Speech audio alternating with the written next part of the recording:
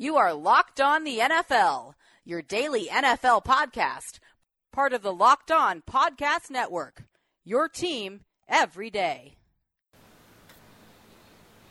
Well, hello. I am Matt Williamson. We have football tonight. This is the Locked On NFL podcast. I got a little extra spring in my step. It's been a great week. We got football tonight. We got the Falcons visiting the Eagles. And I got good buddy from my ESPN days, Mike Sando, joining us as he does every Thursday. Mike, what is going on with you? God, I'm as excited as you are. Can't wait to watch the game tonight. I'll be traveling to Oakland for the Monday Nighter between John Gruden and a guy who was on John Gruden's last staff in the NFL in Tampa, Sean McVay. Wow, okay. I didn't think about that correlation. It just dawns on me, though. I mean, true or false, you used to travel with Coach Gruden for all the Monday night games when he was at ESPN, right? I did. I went to all the Gruden quarterback camps for maybe 4 or 5 years. So I've been around John quite a bit and really enjoyed the preparation that he put into the broadcast. It was insane. Oh, I bet. I mean, I'm sure he's very impressive. I met him once very, very briefly quite a while ago. And it's funny because Walt Harris, Pitt's head coach, was then Tennessee's head coach, was the guy who gave both Coach Gruden and myself our first job that actually paid money in football. So I talked to him for just a couple minutes the one time about it, and we both picked up Walt's sons at the airports, and different sons. But Matt, I got to tell you, yeah, Matt. So we're like, I'll give you a quick story. So in the course of a week, let's just say that John was doing the game tonight. The big Eagles Falcons game. You'd think, hey, these coaches know so much. They could go in there and just sort of wing it. They could do some research. They could lean on their research staffs, and they could sound pretty smart because they know the game. I mean, right. They really know the game. John was ridiculous. I mean, he would prepare these.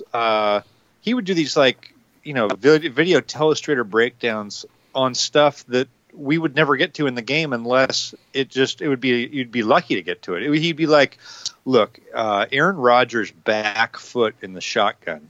This is a really interesting thing. I'm like, John, you're doing the grind on this for the game. Boy, I mean, the odds of us getting to that are zero, but that's how dialed in he was. Think of all the other things he did that we did get to. It was really eye-opening for me to see that all the talk about 3 a.m. getting up and all that, it was real. He was doing that type of stuff for the broadcast when he easily, off his knowledge, could have just winged it. And you just think that's who he is. I mean, he loves it. He grinds. I mean, that's his DNA. It is. And we'll see. We'll see how that applies back into the game. I'm just fascinated to see what type of offense he's going to run, how flexible he is. I mean, obviously, we're going to talk today about Khalil Mack off to a shaky start there.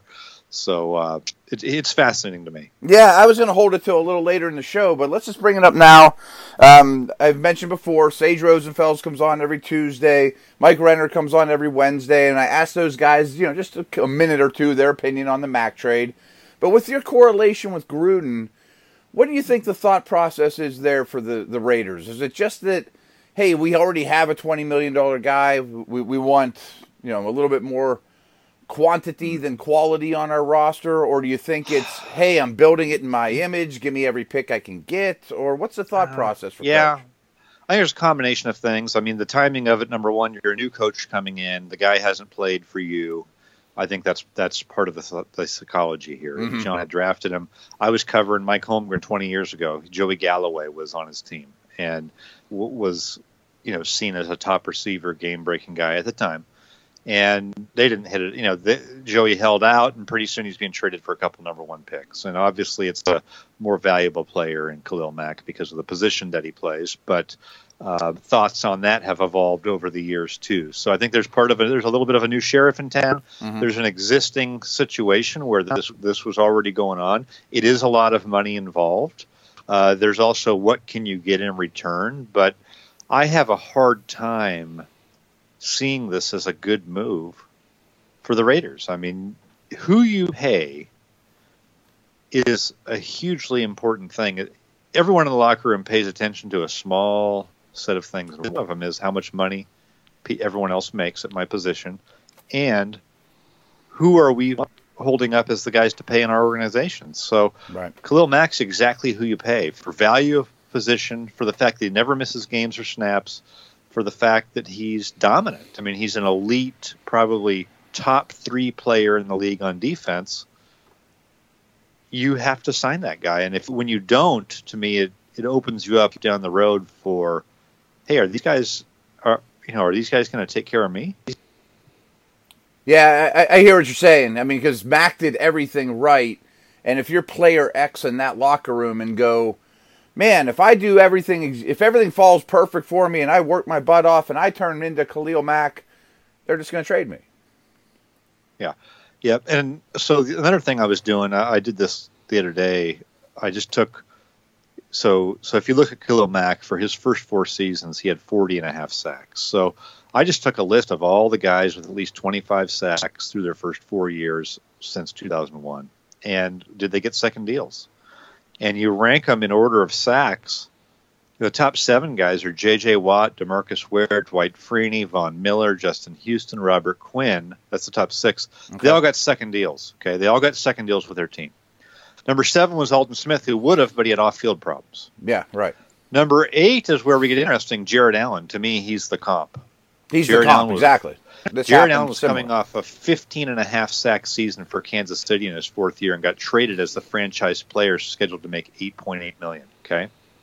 Didn't he have off-the-field issues at the time, from what I recall? DUI or something like that? Yeah, nothing crazy, but...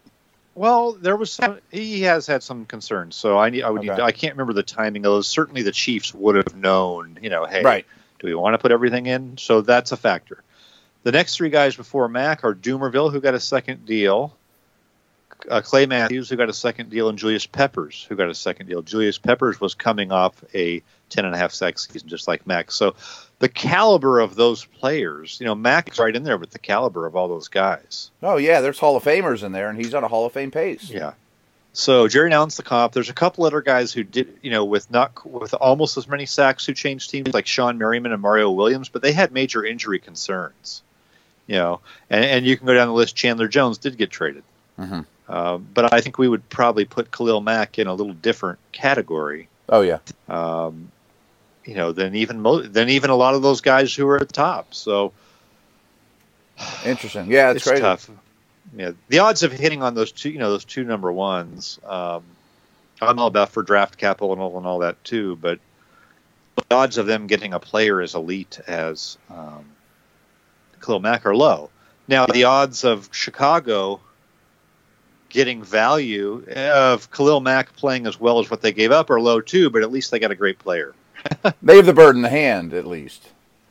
Yeah, absolutely. I mean, I don't know if they're going to be a top 2 team in that division. We'll see. But certainly they now have an elite pass rusher that everyone's going to have to game plan for. No doubt. In a minute here, Mike and I are going to talk about tonight's game. But before we do, I wanted to tell you about my bookie. I've been talking to you about these guys all week. I'm going to put a couple bets down tonight, make it a little more fun. So you got to go check out mybookie.com. So pretty much ever since I started podcasting, people have asked me for betting advice. And usually we do pretty well. And tune in tomorrow and I'll give you every pick with the spread and without it. But just as important of who you bet on is where you bet. So I would only recommend a service to my listeners that's been good to me. That's why I'm urging you to make your way to MyBookie. You win, they pay. They have in-game live betting. That's one of my favorite things to do. And the most rewarding player perks in the business. And for you fantasy guys out there, they have a new service where you can bet the over-under on how many fantasy points a player will score each game. So join now, and MyBookie will match your deposit dollar for dollar. So that's free money, guys. Use the promo code LOCKEDON, that's all one word, to activate the offer. Visit MyBookie online today. That's MyBookie.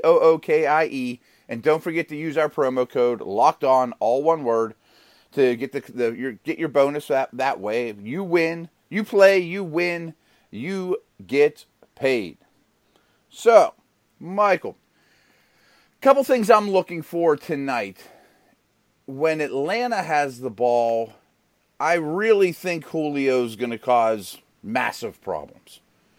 That being, I mean, that's not going out on the real weak limb there. Yes. He is pretty good. He's pretty good, and their corners are questionable. But I also think that Fletcher Cox, who also is pretty good, against their guards is a real problem. And a theme that I always look at early in the season is fatigue. And teams with deep defensive lines, I think, have a real advantage. And as we saw last year, none might be deeper than Philadelphia's. No doubt. And to me, that's a huge part of what puts a team over the top. Do you have the rotation?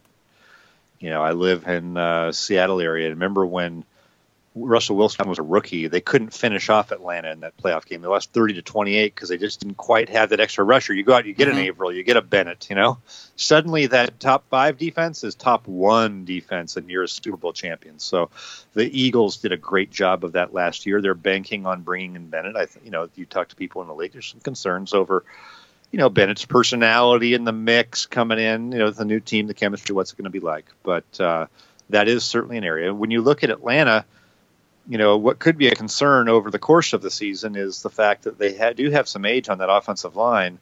It may be a benefit to them early. I think early in the year when you're healthy, that experience going on the road, playing a team like Philly, you may want to lean on that a little bit, especially in this era where it seems like takes a while to get the offensive line going. There's a lot of young guys out there who don't know what they're doing.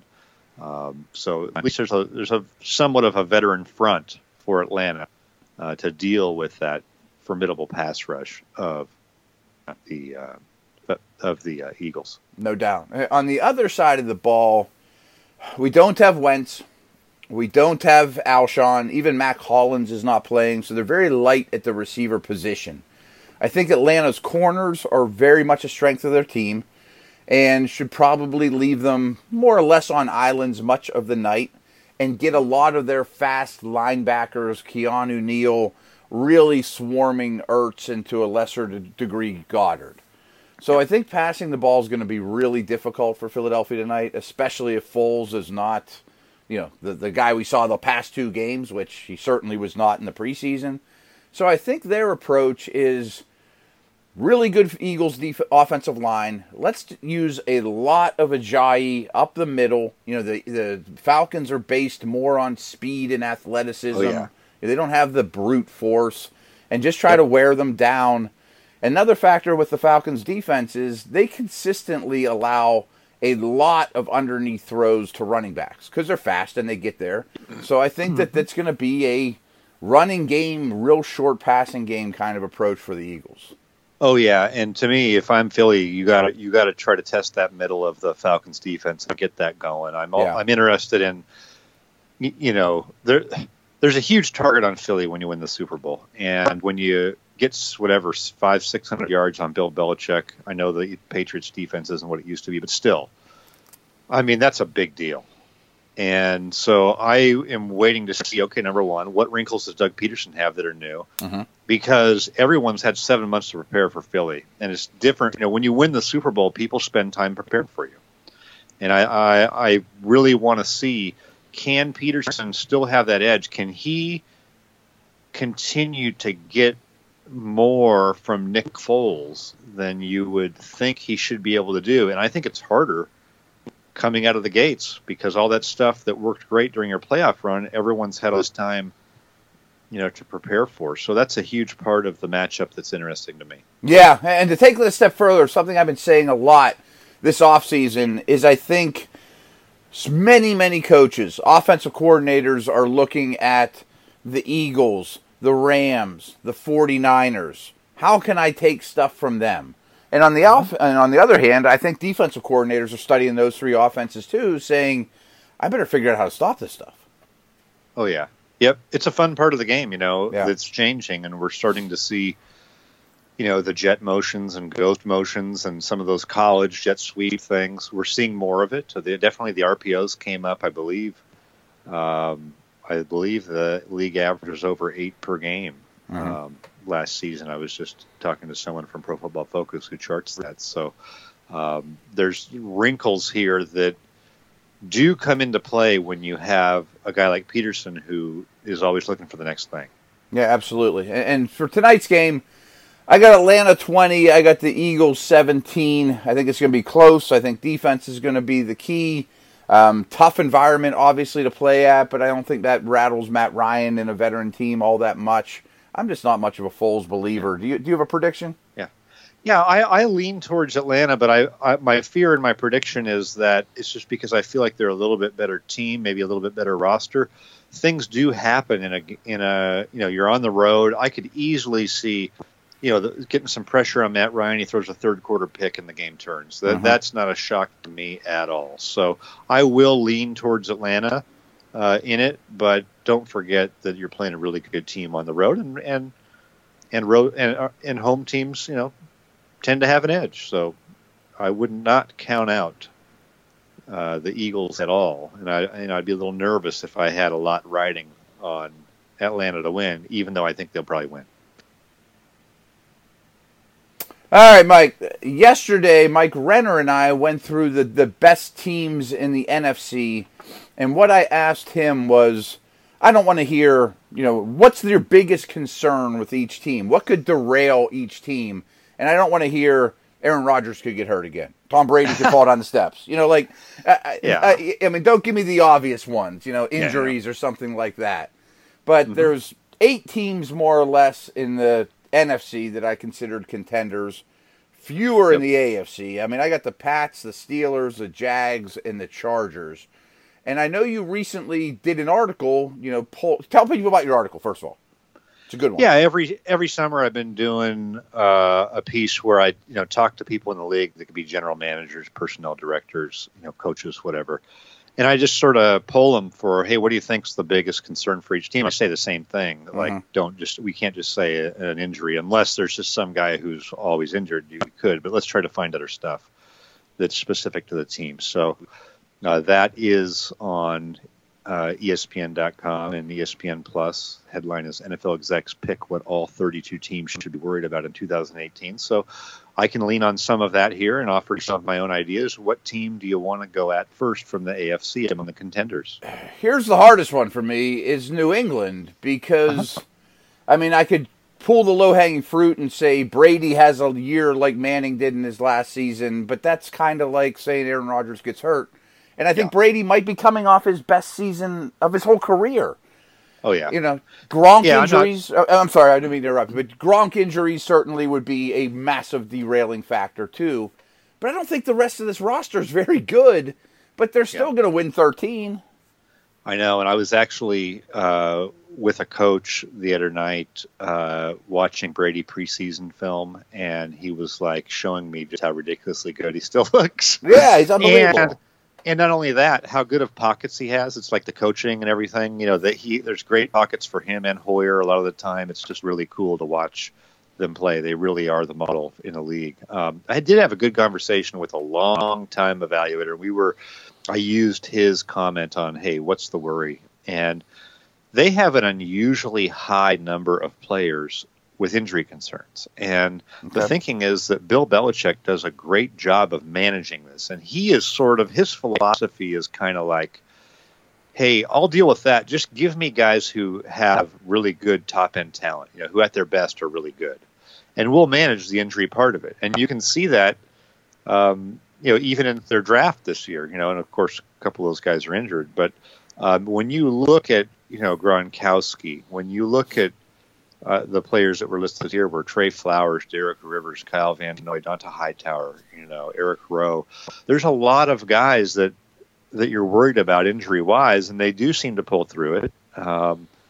But I do think that is a legitimate concern for them that could be more than on other teams and may just sort of be hiding in plain sight with New England. Yeah, and they're a hard one just because I think as long as Brady and Belichick are there, they have the league's easiest schedule.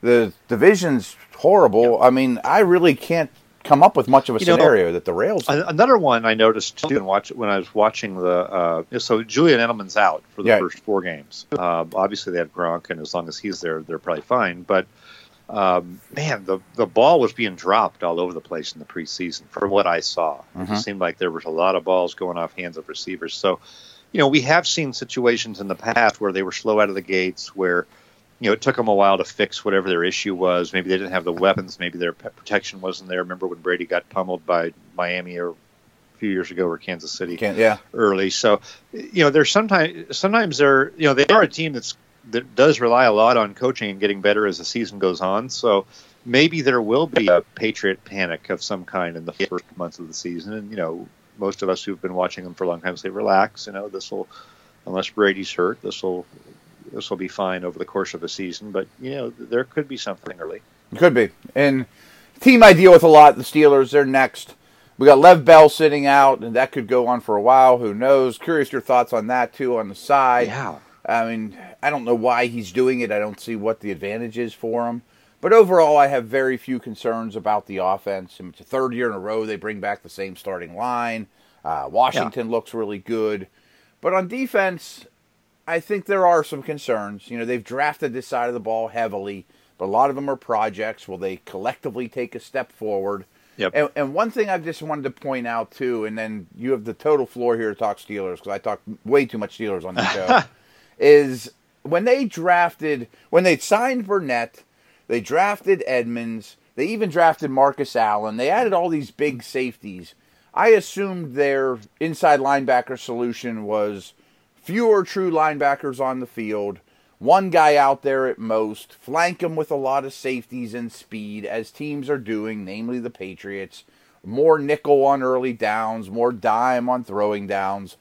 But the preseason, freaking every snap has two slow inside linebackers on the field. It's making me crazy.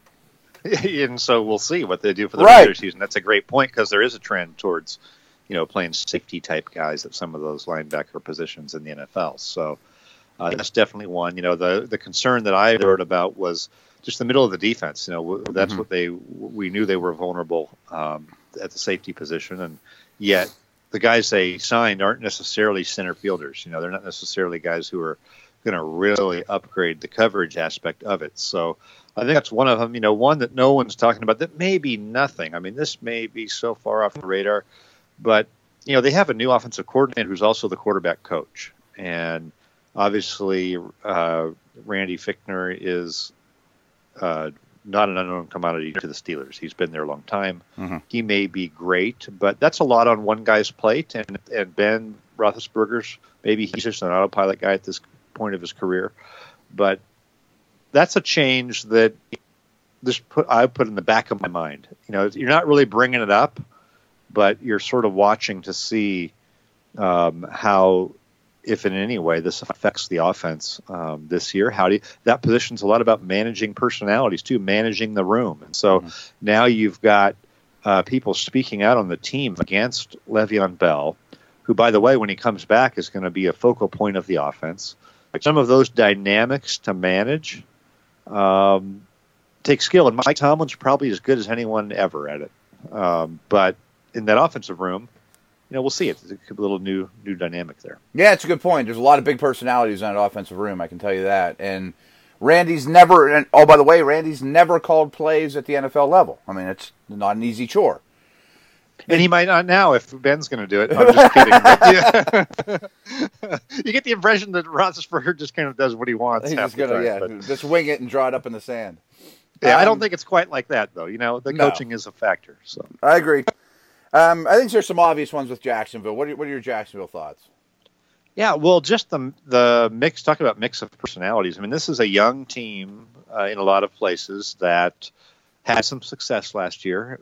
People will be, they're not the chippy underdog anymore. They're a team other teams could be gunning for. How do you handle some success? And we've already seen at various points this offseason, they suspended a couple of their guys for a week, including Jalen Ramsey was part of that. So, does it all sort of, what happens if in the first month of the season, your quarterback, by the way, who's still Blake Bortles, reverts a little bit, has a couple 2-pick, 3-pick games, puts the ball on the ground.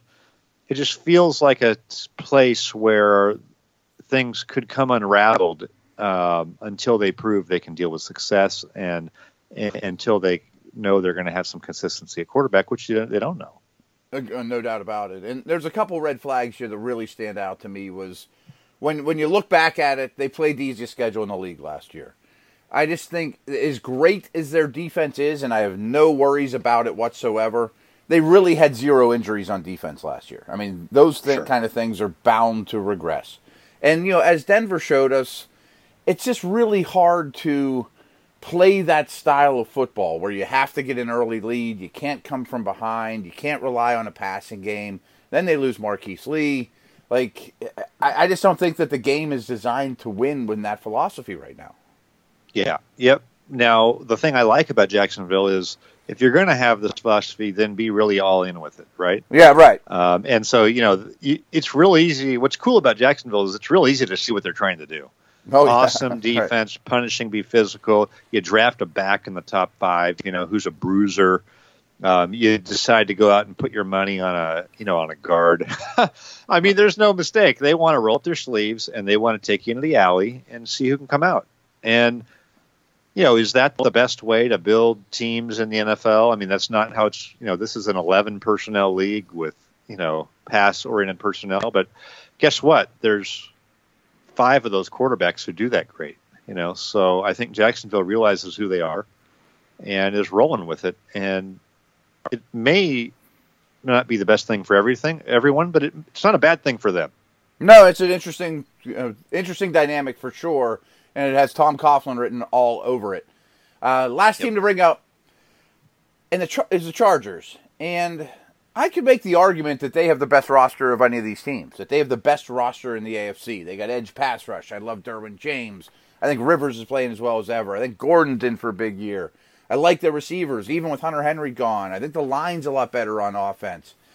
I don't see a massive weakness. I mean, last year up the middle on defense, they were troubling, and they missed a lot of tackles, and they got ran on. But that's not the worst weakness to have in the league right now. I mean, the kicking game, and I mean, they have some things that derailed their season. The kicking game, they have no home field advantage. They might be cursed.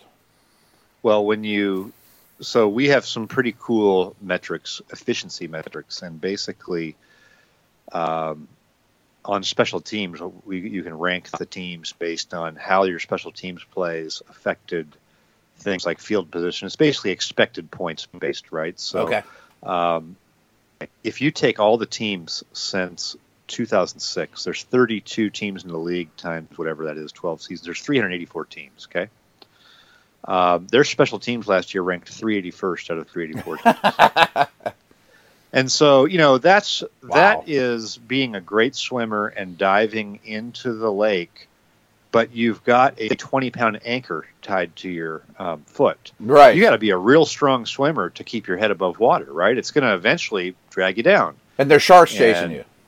There's sharks chasing you. So I feel like the special teams was that anchor. And they were a very rare team that if you look at the numbers were, in the upper echelon, both offensively and defensively, and still barely could be 9-7 with a good quarterback who played well. I think Phillip Rivers had a good year, cut the interceptions down. So to me, that's the main thing. I feel reasonably confident they're going to be good on offense and defense again.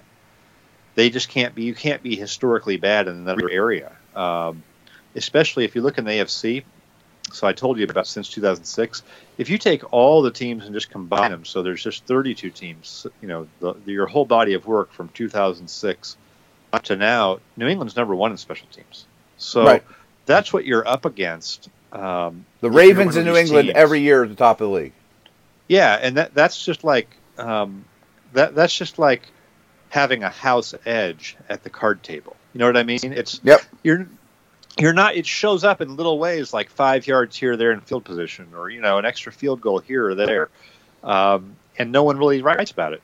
What's the best feature you've ever read on the Patriots special teams? Right, it's one of the absolute best things they've done over this run.